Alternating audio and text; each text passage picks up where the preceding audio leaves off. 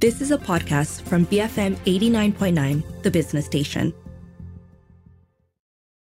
This BFM Budget 2024 special is brought to you by Marsing.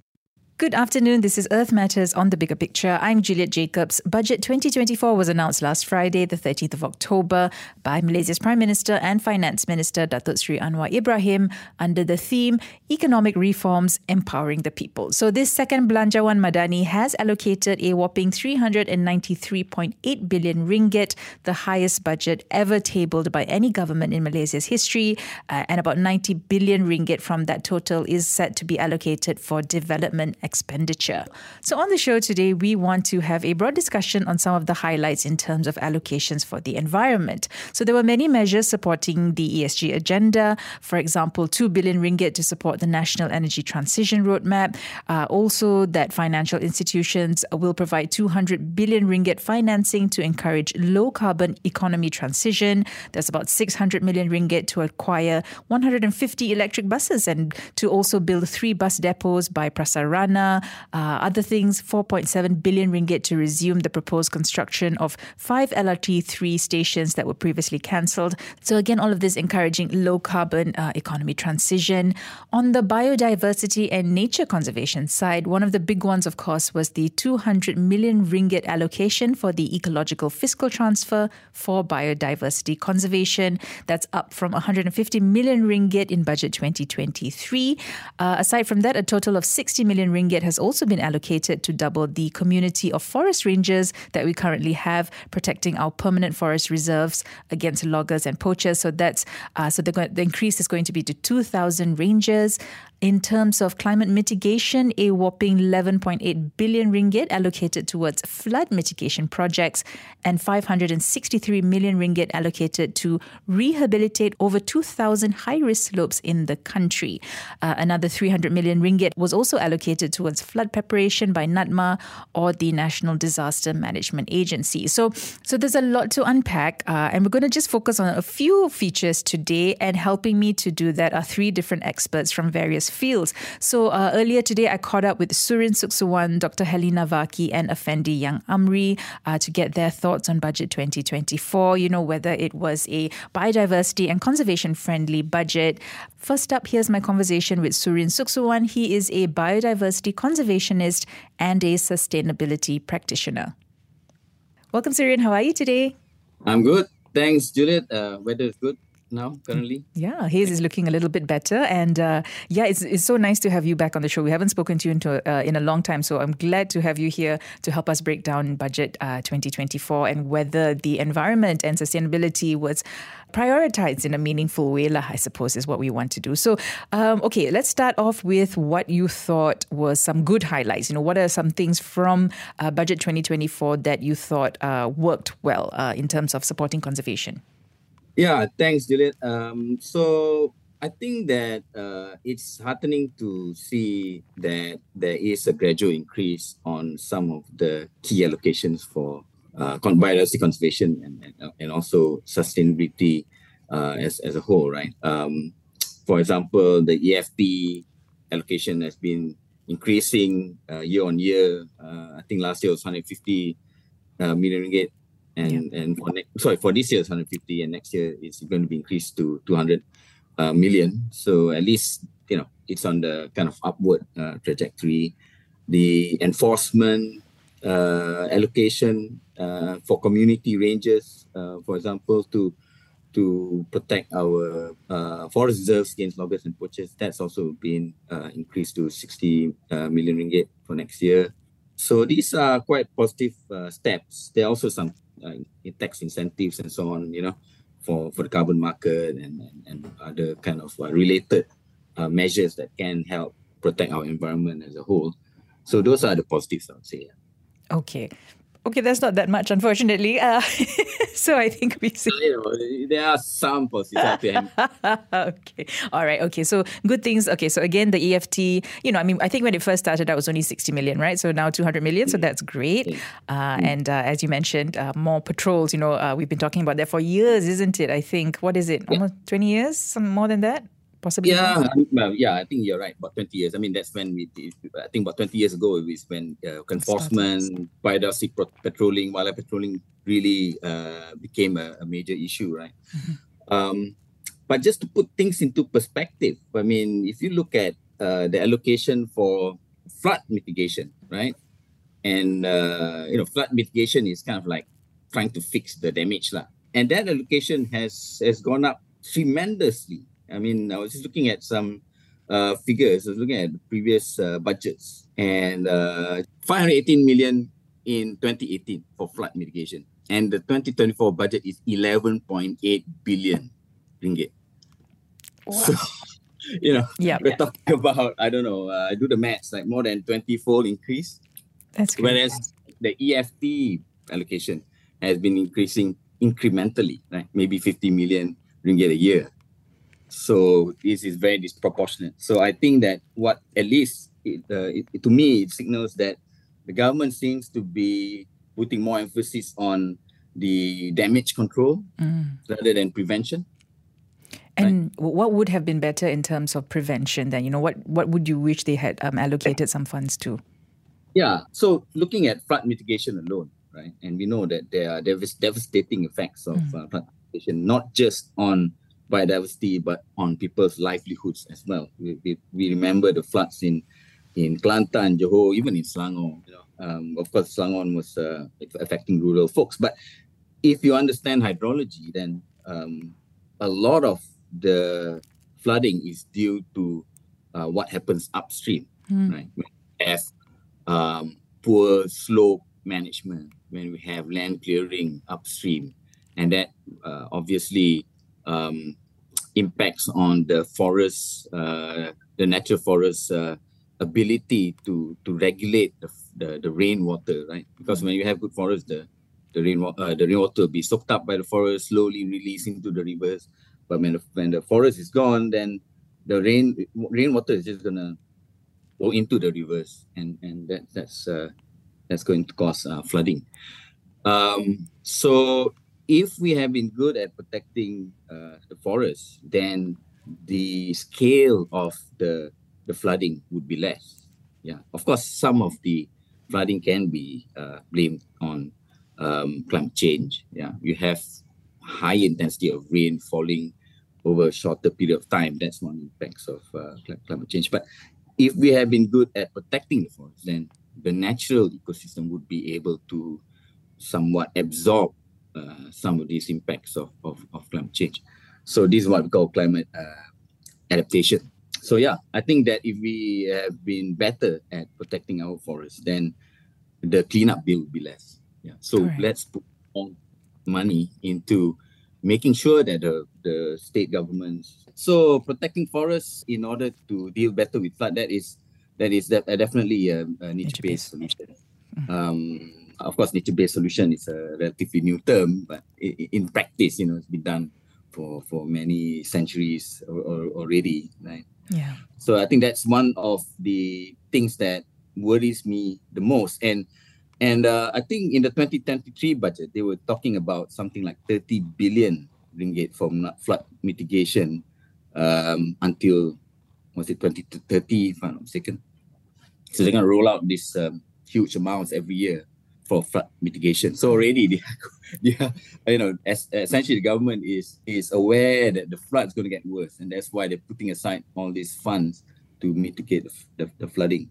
So and flood mitigation in the Malaysian context is usually engineering based. Correct. It's all about engineering. Let's build more big drainage, concrete drains. Let's build, water retention ponds. All these kind of really expensive, heavy engineering kind of works. Yeah. So the focus not so much on conserving what we have, isn't it? Like you said, it's a bit more for damage control based on what has already happened in that sense. Yeah. So, there is a link to EFT, because if you are compensating the state governments to a level that is attractive enough for them to say, okay, fine, we'll forgo forest clearing for other purposes, right? Because forest gets damaged or cleared for two main reasons, right? One is logging, but logging in Malaysia is usually selective logging. That means they don't clear the whole forest. They selectively log some trees, but there is some forest degradation, yes. But the worst impact is when you actually clear the forest, and that's usually to convert the land use of the forest from forested areas to non-forest land uses, such as agriculture, commercial use, infrastructure, and so on. And we're seeing a lot of that. That's still happening. Right? The state governments are still approving plans to clear forests, whether it's for mining, infrastructure, and so on. And this is where the largest impact would come from, in terms of loss of forest cover, the ability to mitigate flood, loss of biodiversity, and so on. So if we can provide EFT transfers at the amounts that would make it attractive for the state government to say, okay, well, if we can get this amount, then we don't need to clear the forest in order to stimulate our economic development, then that's where we should be going towards. Yeah. Okay, all right. And I wonder if you want to comment on, well, there's been 200 billion ringgit allocated to support the National Energy Transition Roadmap, right? And a lot of encouragement, I suppose, a lot of financing to encourage low carbon and economy transition. Anything from that sector that you want to comment on? Well, maybe not so much on the energy sector, because that's not an area that I specialize in. But one of the things that did catch my eye is on the incentives for companies to trade carbon on the carbon market, right? Okay, yeah, so we have the carbon market on Bursa now. Additional 300,000 ringgit of additional tax deduction for companies on measurement, reporting, and verification. So it's mainly related to their reporting and verification. Now, this is something that I would like to link to forest conservation and EFT, because one of the things that is missing and it's been, to me, a big gap over the years is on forest monitoring. Well, by the way, monitoring as a whole, but forest monitoring specifically, right? Because if, let's say, in the carbon market, one of the measures that can be taken is NBS, right? So you can reduce GHG emission through several types of projects, right?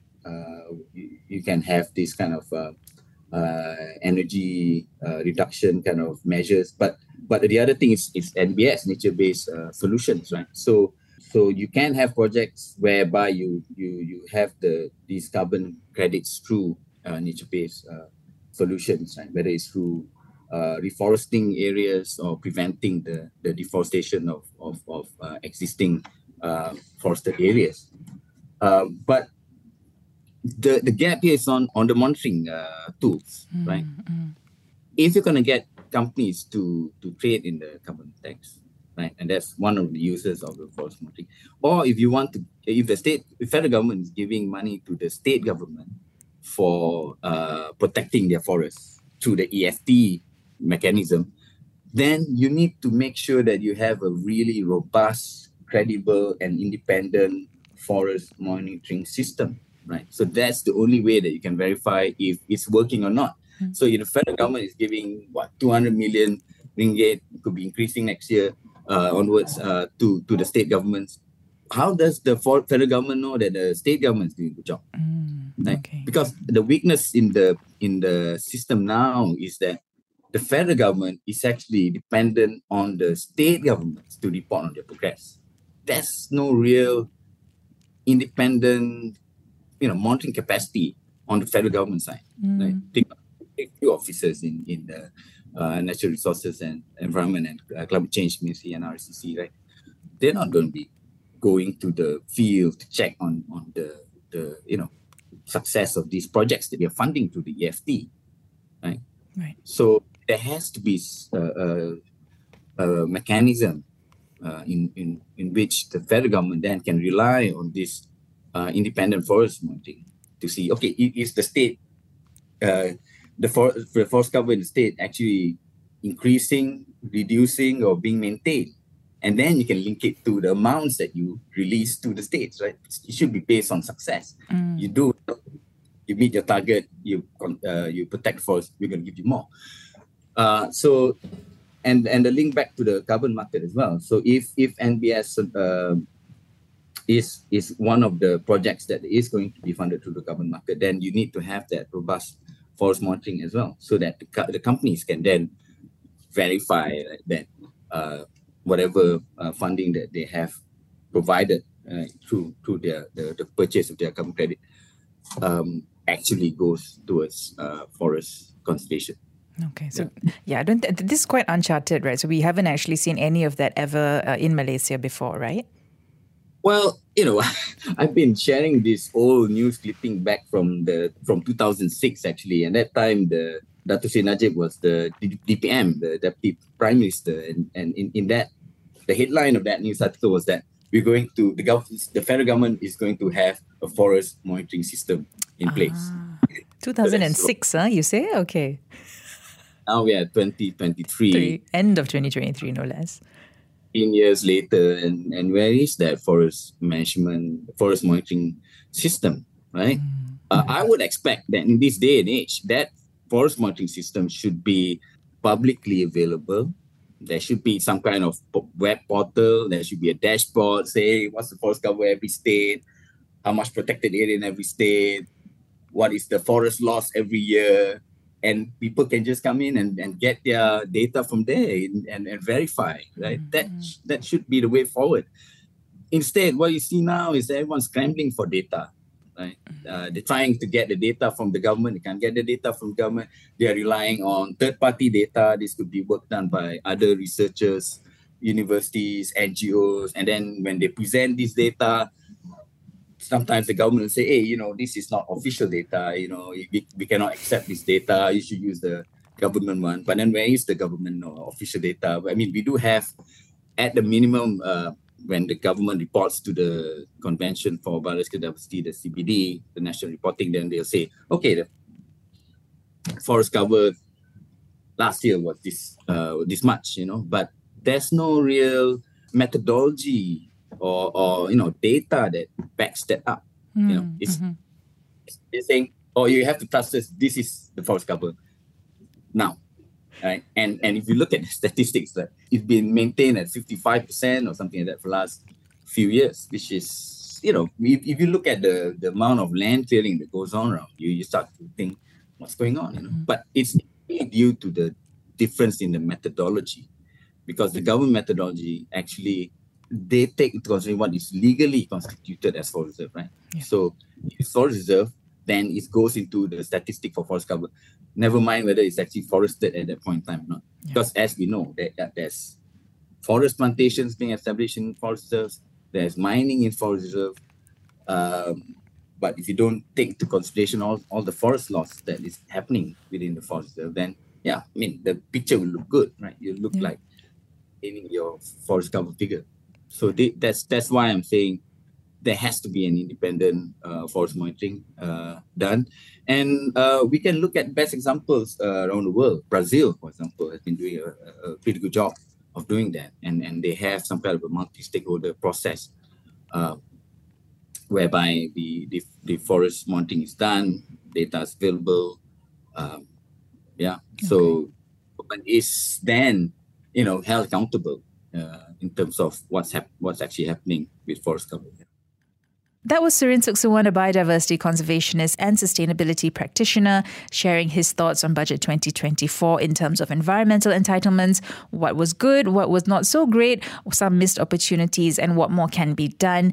We're just going to go for a quick break now, but after that, my conversations with Dr. Helena Vaki and Effendi Yang Amri from the University of Malaya. They'll be sharing their thoughts on what worked and what didn't for Budget 2024, environment and conservation-wise, of course. So keep it here on Earth Matters on The Bigger Picture, BFM 89.9. Stay tuned to BFM's Budget 2024 special, brought to you by Marsing. This BFM Budget 2024 special is brought to you by Marsing. Welcome back. This is Earth Matters on the Bigger Picture. I'm Juliet Jacobs. It's our annual post-budget show where we take a look at whether the budget for next year prioritizes conservation of the environment in a meaningful way. So earlier, before the break, you heard my conversation with Surin Suksuwan, a biodiversity conservationist and a sustainability practitioner. He shared his thoughts surrounding things like the increase in EFT allocation and more. But next up, is my conversation from earlier today with Dr. Helena Vaki. She's an associate professor of Environmental Politics and Governance at the University of Malaya. Here are some of her thoughts of Budget 2024. Hi, Helena. How are you today?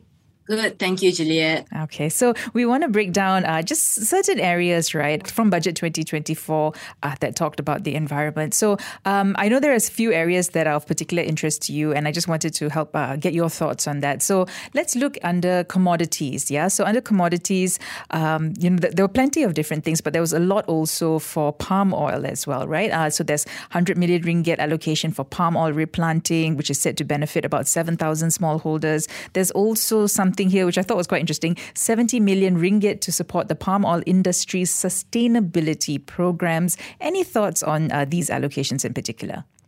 Yeah, so let's start with the 70 million for enhancing sustainability. So this is, of course, something that has been ongoing in the industry.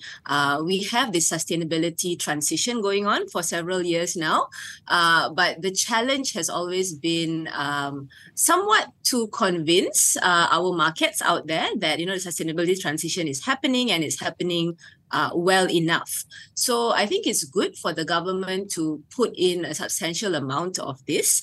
However, I think if you want to look a bit closer, we have to sort of examine how this allocation will be exactly implemented, particularly in the sense of, in the past, a lot of the debate or the discussion has been about rebutting or pushing back against anti-oil palm campaigns.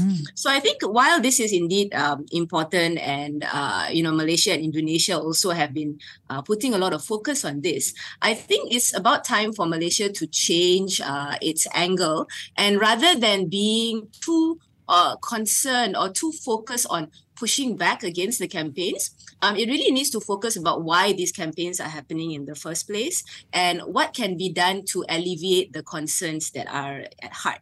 So a lot of these campaigns are based around concerns that there's not enough data being presented in a transparent manner, and certain things that are happening may not be happening as reported. So I think the priority of the 70 million can actually go towards enhancing reporting, enhancing data transparency in the sector, and communication between us, the producing countries, and the consumer countries. So I think if the focus really goes into showing evidence and also supporting this transition further, so not so much on the marketing or the PR side, but actually pushing more for the sustainability transition to go. Because we are in a lot of similar countries all over the world. We are all going through this transition, but it's happening at a different pace. So I think it's important for us to communicate what we are doing, and also communicate the challenges and what we are doing to overcome these challenges. So with more understanding on both sides, I think then there will be more support, and we don't really have to work so hard in pushing back against the campaign, because our buyers will hopefully then be more convinced in our efforts, and it will continue. It will be a natural progression for the world to be more accepting of our sustainable palm oil. One more area that is quite encouraging is the government is also trying to support sustainability and responsible investment by giving tax exemption to fund management companies that are investing in, that are looking into sustainability and responsible investment. So this area is really important in the whole ecosystem, for example, like for palm oil sustainability. So one of the issues here is that a lot of our palm oil companies and a lot of how we get the financing from palm oil companies, this has come from, of course, banks, and some of them are Malaysian banks. But the issue here is that one of the ways to encourage palm oil companies to be more sustainable is to clean up the banking sector, in the sense that putting more strict requirements on financing for, let's say, palm oil plantations, palm oil mills, to make sure that these plantations and these mills need to show evidence of sustainability. Otherwise, they may not have access to this funding. So this is really important. And big companies like CIMB, Maybank, they are moving towards this. But I think other countries around the world, the banks are moving actually in a much more faster manner. Of course, it's challenging, but I think incentives like this put into the budget hopefully will encourage, our big banks to really go all out into green financing. And this will have a knock-on effect into a lot of the big industries, palm oil, oil and gas as well, to really encourage these companies to make, we have to face up to the reality that sustainability costs money. So if we do offer avenues for more financially friendly sustainability options, these companies may be more eager to make that transition. Do we have any examples from elsewhere that already have this sort of model in place? Yeah, so for example, Singapore, DBS has already very specific loans for the palm oil industry, sustainability loans. And I believe HSBC also has several arrangements as well. So we see banks around the region moving towards this. And I think especially since in our part of the world, there is a lot of potential markets or potential clients for things like loans related to natural resource, loans related to land use change. So by providing green options for these loans, I think this is a very lucrative area for banks as well. No, definitely. And just moving on, there was a lot under the sustainability and energy transition agenda, right? I mean, we were saying just towards a just transition for a sustainable future. That was something else that the Prime Minister spoke about. And, many things there, 2 billion ringgit to support the National Energy Transition Roadmap, so many things for financial institutions, right? Provide 200 billion ringgit financing to encourage low carbon economy transition. One thing in particular, I think caught, carbon markets as well. That was mentioned as well, right? And 300,000 ringgit additional tax deduction for companies spending on their measurement, reporting and verification, right? Related to carbon project developments. I know you had some thoughts on that as well.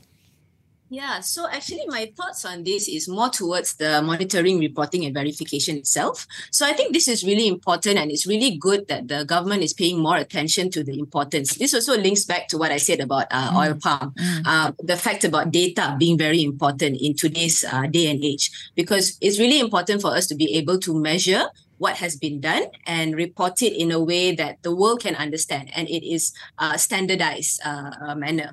So while this is good for carbon projects, I want to just highlight that, one thing that I find still lacking in the budget is that there isn't still attention on other types of greenhouse gases. So, for example, on methane, which is the second largest emitter of greenhouse gases, the issue here is that methane is emitted by our major industries, oil and gas and palm oil.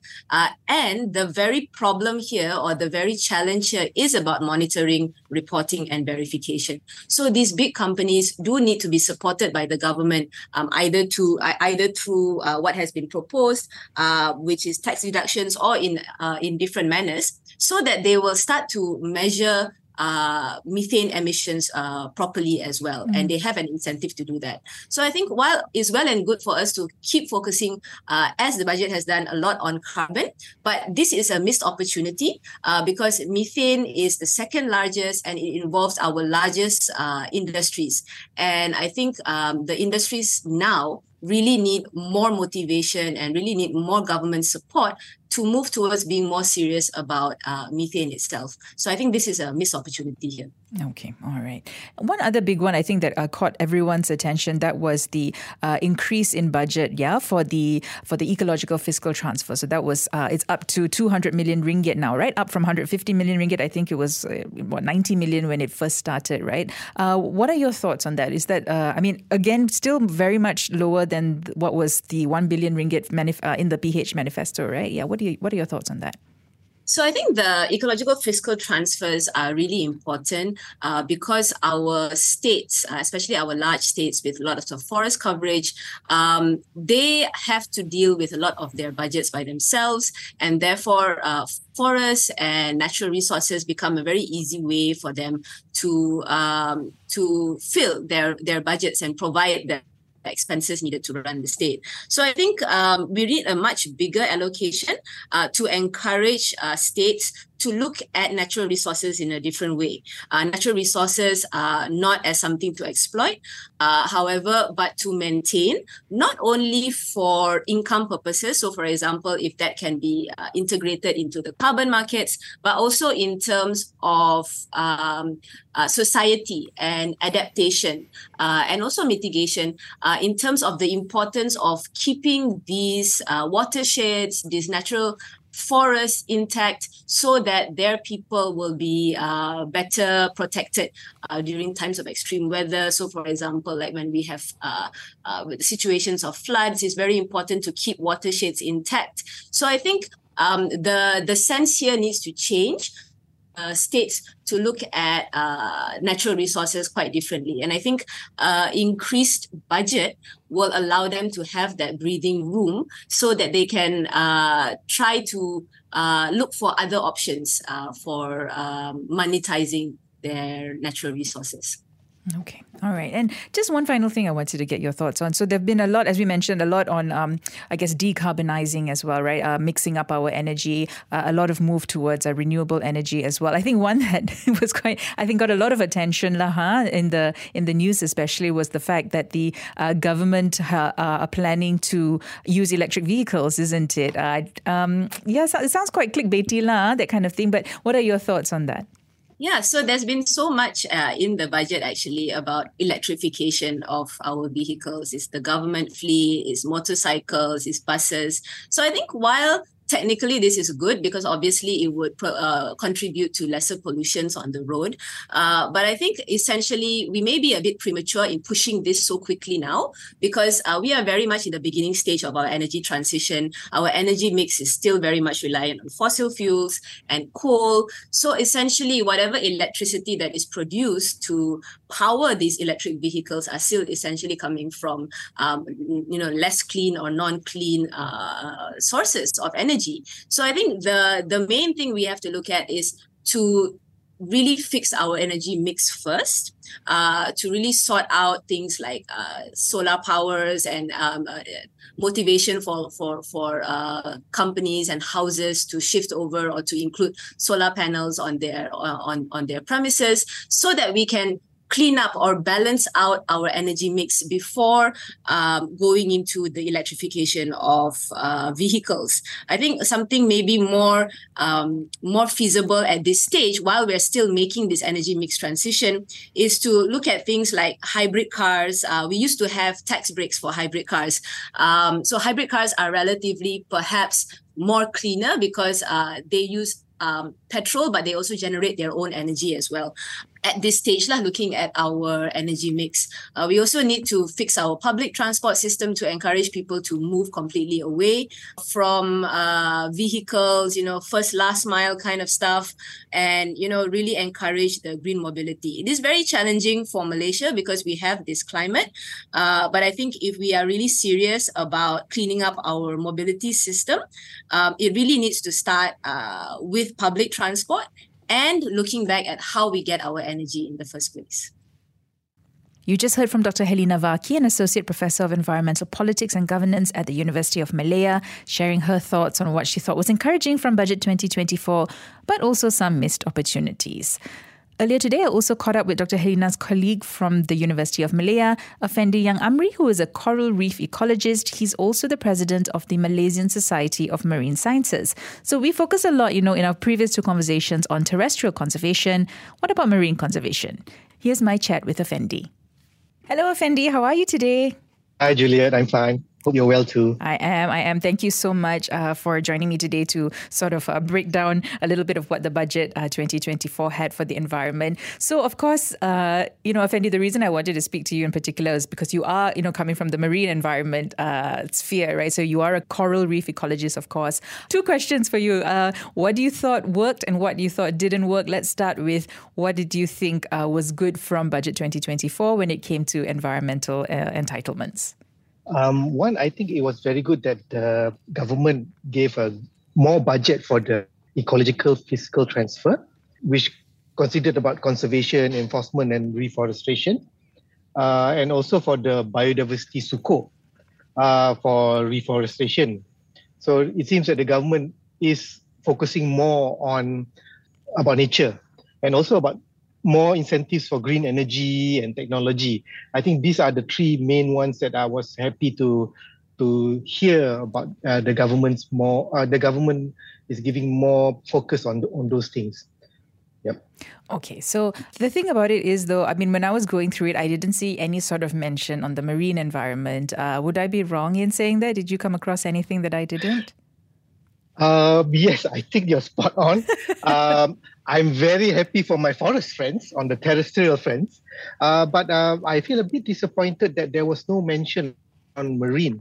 Especially, we are looking at about the voluntary carbon market and whatnot, then in the tax incentives and also about under the ecological fiscal transfer, the reforestation is always mentioned about forests.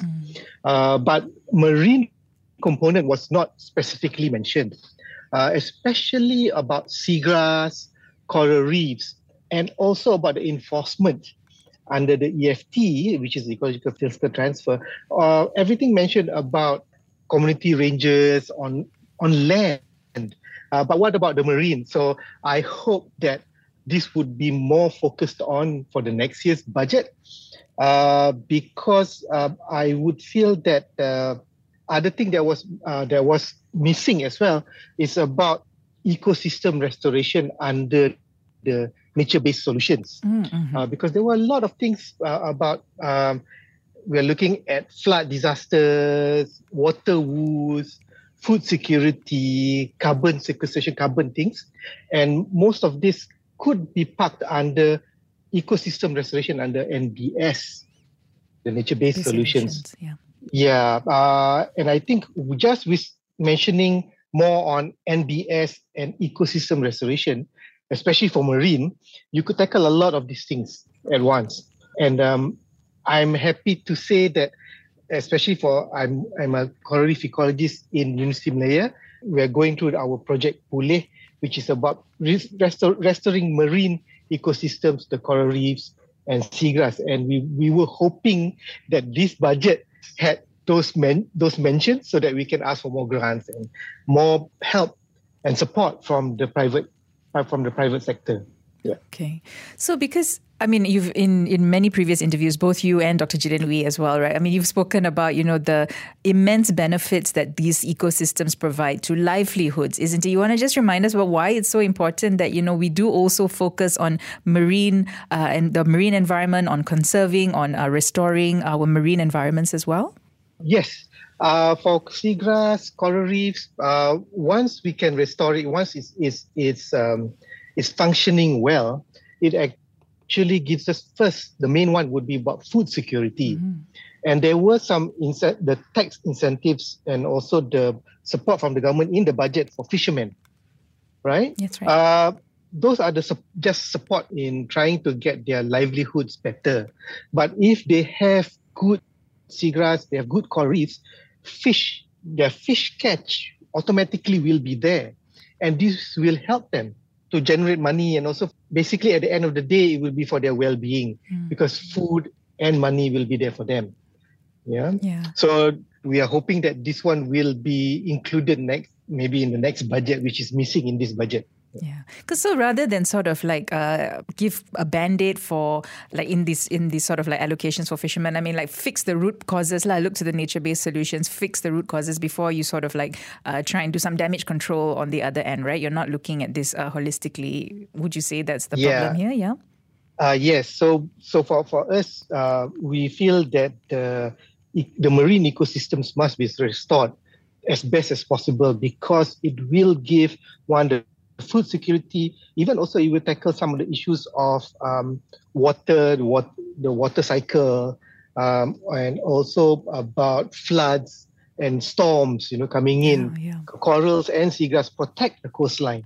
So the budget for the country, it did not mention about those kind of restoration support. Yeah, and when we're talking about the climate crisis, of course, we're talking about increased incidences of storms and things like that. We need our coastal protection. We've seen what has happened in the past, and if we don't protect, all these land reclamations happening, all these, degradation happening, it's going to come to impact us sooner or later if we don't take the measures now. Correct? Yes, exactly. So we need to be protecting or managing these issues at the ecosystem level, because those are that way we can tackle a lot of the other issues for our people and also our country. We need to be looking at it at a more holistic point of view, which I would say the nature-based solutions and the ecosystem restoration would tackle those issues. And I'm happy to say also, as the Malaysian Society of Marine Sciences, we are going to get a lot of support for finding new corals that are resilient to high temperature, which is the climate change. Okay. All right. So you've got your work cut out for you. Let's hope, the government also realizes that for the next budget, we will talk to you early next year to remind them about this. But anything else you wanted to highlight, Effendi? I just wanted to highlight also that it was very good to hear that in the budget, they were looking at the voluntary carbon market, which I think is really, really good. Because as we know that like one marine ecosystem, which is the seagrass, is at least 35 times more efficient at trapping carbon compared to our forests. But it was missing in our budget about seagrass. Yeah. So so those are the things that I wanted to highlight. More marine, please. And last thing I forgot to highlight. Yeah. They were talking more about restoring and whatnot, but there was little or no mention about expanding our protected areas. Okay, all right. You wanna go ahead and mention that? Yeah, go ahead. So there were a lot of about enforcement and reforestation and whatnot, but there were no mention about expanding our protected areas on land and also in the sea, marine protected areas. So I would say that there should be more incentives, especially from the federal to the state governments, about expanding more areas to be protected or managed better. Yeah. That was Effendi Yang Amri, a coral reef ecologist at University Malaya and the president of the Malaysian Society of Marine Sciences, sharing, some very missed opportunities in terms of protecting our marine environment, and also sharing what he hopes the budget will prioritize next year. Sadly, again, this year, no mention of marine environment at all. Hopefully in 2025. Marine conservation really, really matters too, as Effendi outlined earlier. So we have more coverage on the budget across the station in the days to come, so do keep tuned to BFM 89.9. But if you miss any part of today's coverage on Earth Matters, you can always search for the podcast at bfm.my/earth. You can also find it on the BFM app. Again, my thanks to all three of my guests who I caught up with this morning: Surin Suksuwan, biodiversity conservationist and sustainability practitioner; Dr. Helena Vaki, an associate professor of environmental politics and governance at University Malaya; and Effendi Yang Amri, a coral reef ecologist from University Malaya and the president of the Malaysian Society of Marine Sciences. This has been Earth Matters on The Bigger Picture, BFM 89.9. This BFM Budget 2024 special was brought to you by Marsing. Reinvent spaces, enhance life. You have been listening to a podcast from BFM 89.9, the business station. For more stories of the same kind, download the BFM app.